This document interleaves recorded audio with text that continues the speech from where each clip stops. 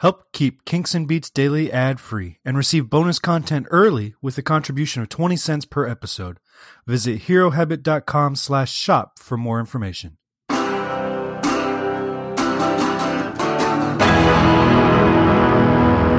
and welcome to Kinks and Beats Daily. This is your host Tony Fry, and we are on episode 163, covering one of my favorite songs of all time by any band, by any artist ever in the history of rock and roll music.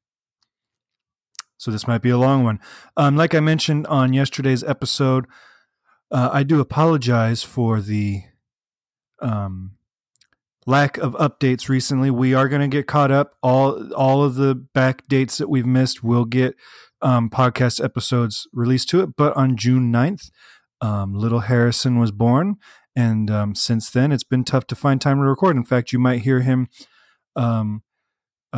in the background of some of these episodes as we go, but now we've kind of fallen into our routine, and he's sleeping more, so we're gonna get all caught up and have it all scheduled out so that all those past episodes will get released.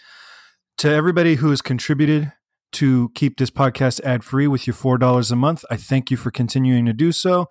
And as a thank you, I'm changing the way we do some of our content. Starting in August, people who contribute the $4 a month are going to get an exclusive episode. And these are usually longer. These are usually, an hour or so long. We're going to do exclusive episodes specifically to these subscribers. And I'm not going to release them to the general public until we are all out of episodes. So this is episode 163. We've got a couple thousand songs to talk about, so it's going to be a while.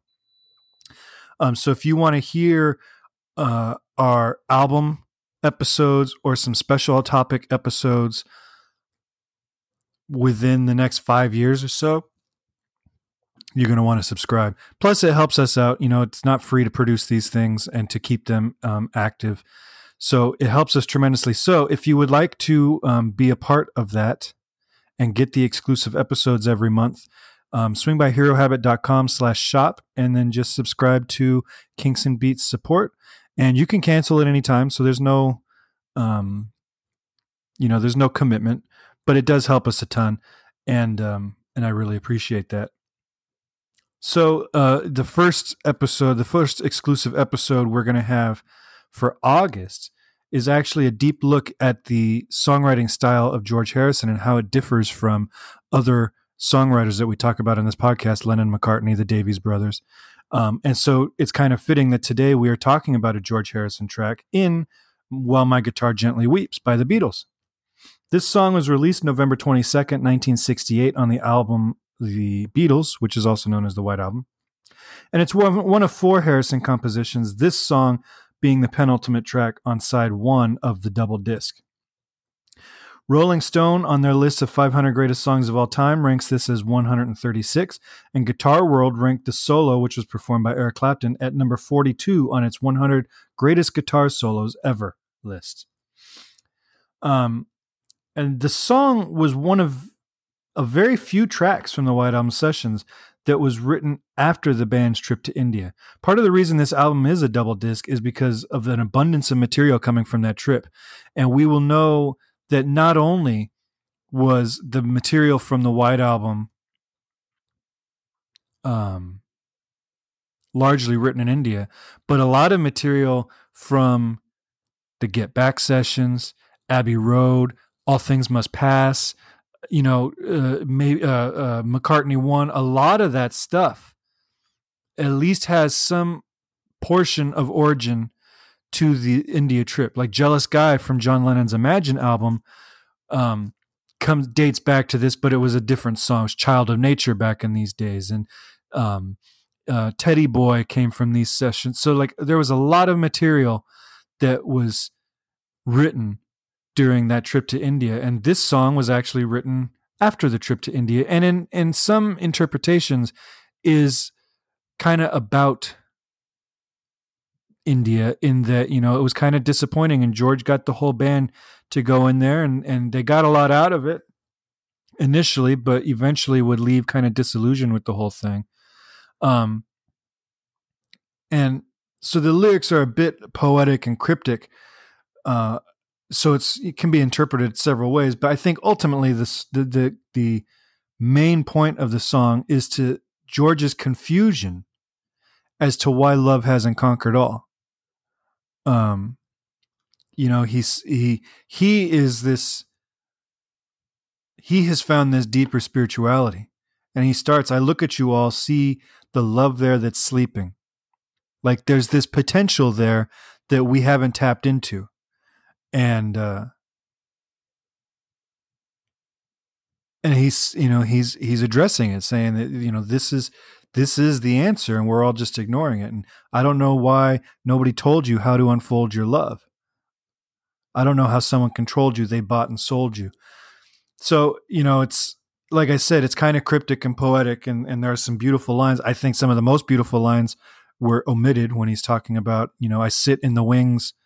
I watch from the wings at the play you are staging while my guitar gently weeps as I'm sitting here doing nothing but aging. It's a pretty line. The first recording of this track came a couple months into the album's process and was the first Harrison track attempted by the band for the White Album. So he had let a lot of Lennon and McCartney songs get worked on before he even introduced it. And on July 25th, 1968, the band did several rehearsals of the tune, but the only official take from that day was a simple version with Harrison's vocal, an acoustic guitar, and a bit of harmonium overdub. And this version is the one that you can hear on Anthology 3. And eventually, years and years down the line, after George's death, George Martin composed a string arrangement which was added to this acoustic version for the Love soundtrack, the Cirque du Soleil show in Las Vegas. And for my money, it stands as one of the most beautiful Beatles moments ever. It's truly stunning. Just hearing Harrison play it on the acoustic with his voice, and even though, this is probably technically a guide vocal or maybe intended as a demo, his singing on it is really spectacular. But then when you add George Martin's string arrangement, that really gives it kind of a Beatles sound. It's absolutely gorgeous. I love that moment in the Love show and the Love soundtrack. It's a highlight. So from that day, you fast forward about 3 weeks to August 16th, and the band completely remake the song, recording 14 takes of a basic rhythm track that includes Ringo on drums, Paul on bass, John on organ, and George on guitar. So that's August 16th. Then you fast forward again, September 3rd, George goes into the studio and transferred the previous recording onto 8-track. They actually stole this 8-track. So back in those days, Abbey Road had a 4-track. They go and record at, I believe it was Trident Studios, which had 8-track recording. And they're like, this is kind of the way to do it. And they find out that in the office of the guy who runs Abbey Road is an 8-track recorder. And in those days, they wouldn't let the machinery get used in the recording studios until he had okayed it. But the Beatles, being the Beatles, they kind of went in there, stole it, brought it down into Abbey Road. And this track is actually the first Beatle track that was recorded on 8-track within Abbey Road Studios. They had done some 8-track work elsewhere, but Abbey Road, this is the beginning of their 8-track recording history. And if you're counting, I just said the word track. If you're doing a drinking game, every time I said track, you need to call an ambulance now, because I just said it a lot in that short little description. So anyway, we're at September 3rd. They've stolen the 8-track recorder. Another drink. And George spends most of the evening by himself attempting to record a backwards guitar solo. Now, the thing with backwards guitar, and he did this on Revolver, the thing with the backwards guitar is that you have to orchestrate it backwards. So you figure out what you want the solo to do, and then you have to learn it backwards. And then when they turn the tape upside down to play the master track backwards, you have to play the guitar solo forward, but backwards, so that when they put the tape back, it's played backwards, but forward. So otherwise you have these lines. If you're just playing along with the backing track without really thinking about it, you end up having musical lines that don't really make sense because your instincts are going to be flipped backwards as well.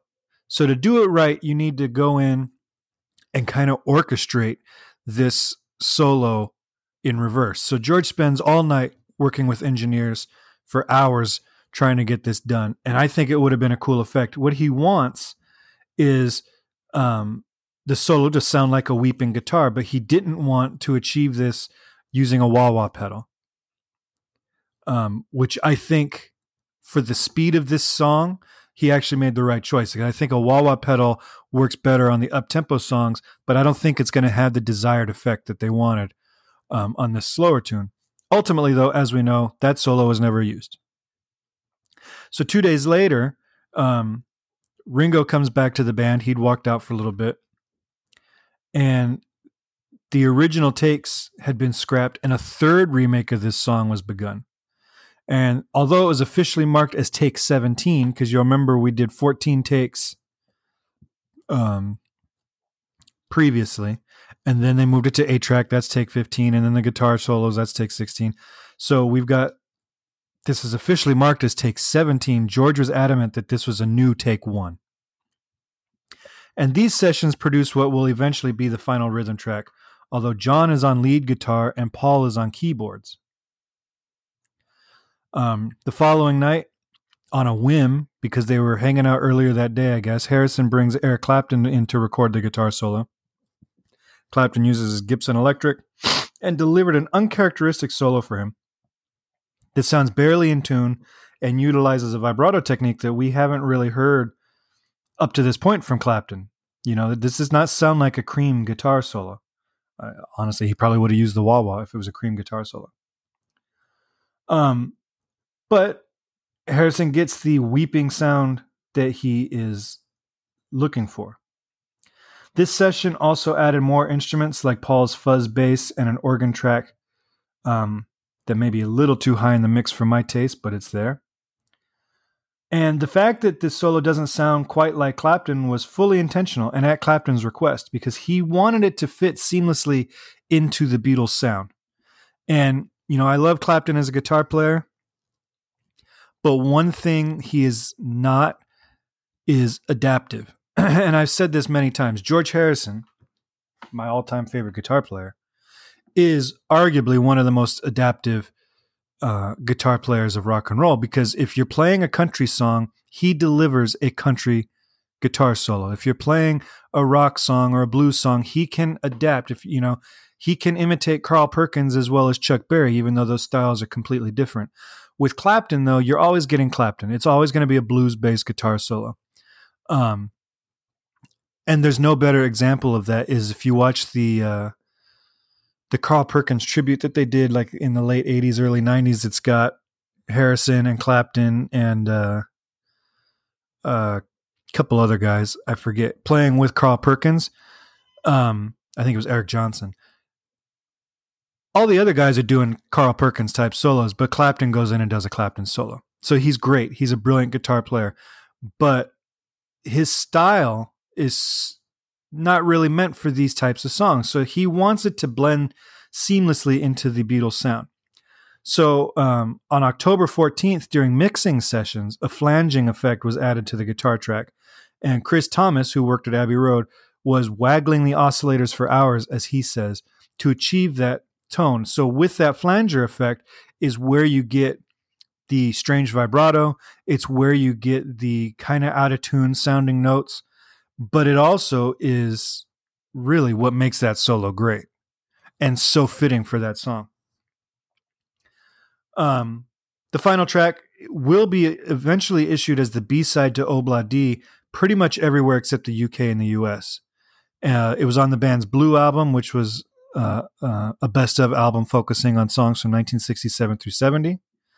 And Harrison would later write a sequel titled This Guitar Can't Help Keep From Crying, which was released on the Extra Texture album in 1975. Pretty good track. George and Clapton would play this song several times on stage together, first time being the concert for Bangladesh, and they would also often duel at the end. So Clapton would usually take the solo in the middle, but then over the refrain, the two of them would duel. And if you go on YouTube and watch the different versions of this song, there's some really good stuff on it. At the concert for Bangladesh, they do the duel, and Clapton is rarely unimpressive when it comes to guitar solos. He is wholly unimpressive on this Bangladesh version, and George just smokes him on the guitar solo. They're dueling, and George is just ripping them apart. Then you flash forward to the 1987 Prince's Trust concert, which has got Ringo on drums again, Elton John on piano, Phil Collins on drums, Jules Holland on piano, Jeff Lynne on guitar. It's an all-star lineup. They do the dueling. George and Clapton are there again. They do the dueling guitar solos there. And, excuse me, Clapton is cleaned up. He's not wasted out of his mind like he was at Bangladesh. But Harrison still holds his own. Like, anybody that doesn't think these two guys are equals as far as guitar doesn't really understand guitar work. And I think Harrison's playing at the Prince's Trust proves kind of that he probably should have just kept working it and played the solo on the album, because he really has an understanding for these types of chord progressions, this type of sound, this type of the economy of notes that really makes this more impactful. But it's a great recording. And then they did it live in Japan with Clapton's band. So it got played a lot with Clapton on guitar, as well as Harrison. And then, of course, if you go to George Harrison's Rock and Roll Hall of Fame induction ceremony, where you've got Tom Petty and Jeff Lynne and Danny Harrison and an all-star band playing it, and Prince comes out and does a guitar solo that, if Guitar World magazine thinks that Eric Clapton's solo is number 42 out of 100, they have to place Prince's like in the top 10, because his solo on this is amazing. Unbelievable guitar solo on this track. And I've done this track a few times live or whatever, just messing around, jamming. It is a fun one to solo on. So I can see why Prince got so into it. Now on to the music. As we've stated many times on this podcast before, for both the Kinks and the Beatles, this is a song without a proper chorus. The single line, "While My Guitar Gently Weeps," or "Still My Guitar Gently Weeps," is about as close to a chorus as we get. And what it basically is a verse and a bridge, with each verse being in A minor and each bridge shifting to A major. And the verse, which is in A minor, also features a descending bass line that is often represented with some strange chords, such as F sharp minor 7, flat 5, which is not quite a diminished 7 chord, but close. But it's essentially an A minor chord with an F sharp in the bass. So we've got this.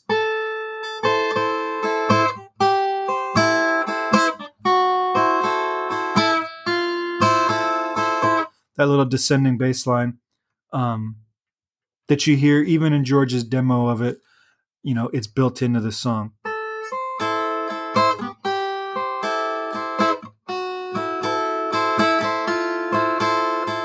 But I do think that it's all over an A minor chord, and that bass stuff is just extensions on what. But what's cool about this song is how George gets us from A minor to A major, because he doesn't just hit the 5 chord. Usually you would do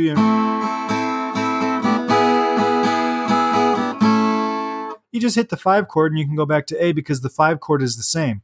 So you can use that to pivot from A minor to E to A major. But what he does is he first goes to the relative major tonic. So we're in A minor. The relative major is C. And then he, which doesn't exist in the key of A major, by the way. And then he goes to the 5 chord, which doesn't exist in the key of C major.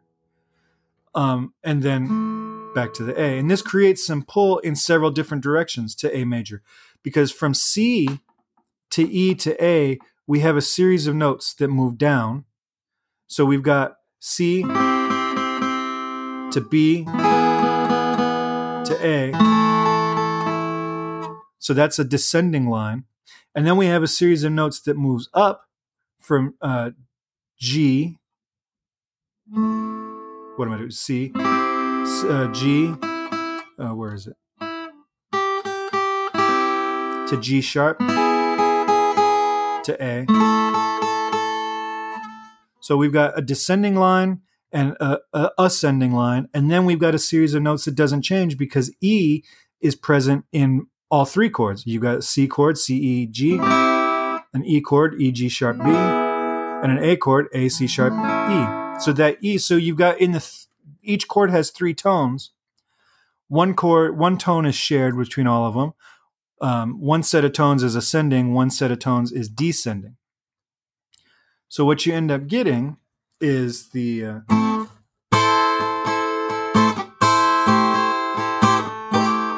whoops.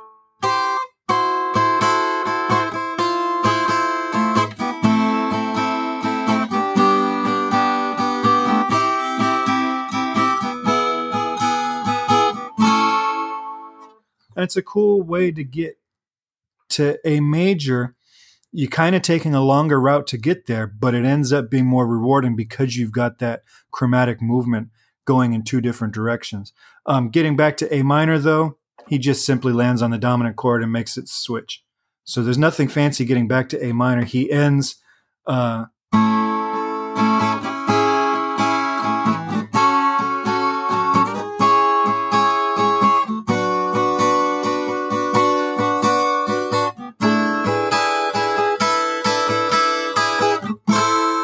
So on that one, he just hits the E chord and shifts back to A minor, which is, like I said, the way most people would probably do it. So it's a little less interesting, but it gets us back to the verse quicker. And then that's it. The whole structure of the song really focuses on either an A minor or an A major chord, and that's it. So that's While My Guitar Gently Weeps, one of my favorites. A classic, even though it wasn't a hit on the radio, it's become a classic rock staple and covered by a ton of great guitar players over the years, because who doesn't want a solo on a song called While My Guitar Gently Weeps? What are your thoughts on the song? Give me a call, 925-494-1739. Join our Facebook group, facebook.com/groups/kinksandbeats, or email me at kinksandbeats at herohabit.com. And again, if you'd like to have access to the exclusive content that we are adding every month, including full album reviews and more deep analyses into specific aspects of the Kinks and Beatles, make sure you swing by herohabit.com/shop and contribute $4 a month. All right. I will talk to you guys next time with another Kinks song. Have a great day.